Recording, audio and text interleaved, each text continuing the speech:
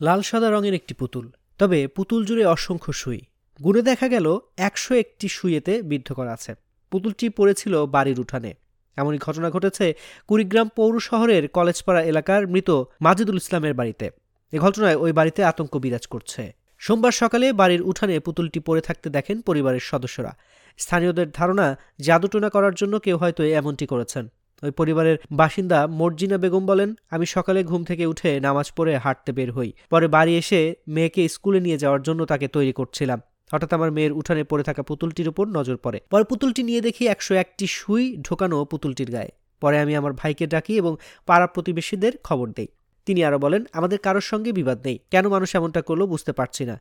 এটা নিয়ে আমরা সবাই অনেক দুশ্চিন্তায় আছি। স্থানীয় ওয়ার্ড কাউন্সিলর আনিসুর রহমান বলেন, আমাদের এলাকার একটি বাড়িতে কে বা কারা একটি পুতুল রেখে গেছে। পুতুলের গায়ে 101টি সুই ঢোকানো, বিষয়টি রহস্যজনক। এ বিষয়ে ভোগডাঙ্গা সদরপাড়া জামে মসজিদের ইমাম মাওলানা শাহজাহান আলী বলেন, জাদুটোনা করার উদ্দেশ্যে কেউ করেছে কিনা এটা না দেখলে বোঝা যাবে না, কেননা পুতুলটির গায়ে কারো নাম লেখা থাকলে এটা কালো জাদুর মধ্যে পড়ে। হাদিসে জাদুটোনার বিষয়ে উল্লেখ আছে।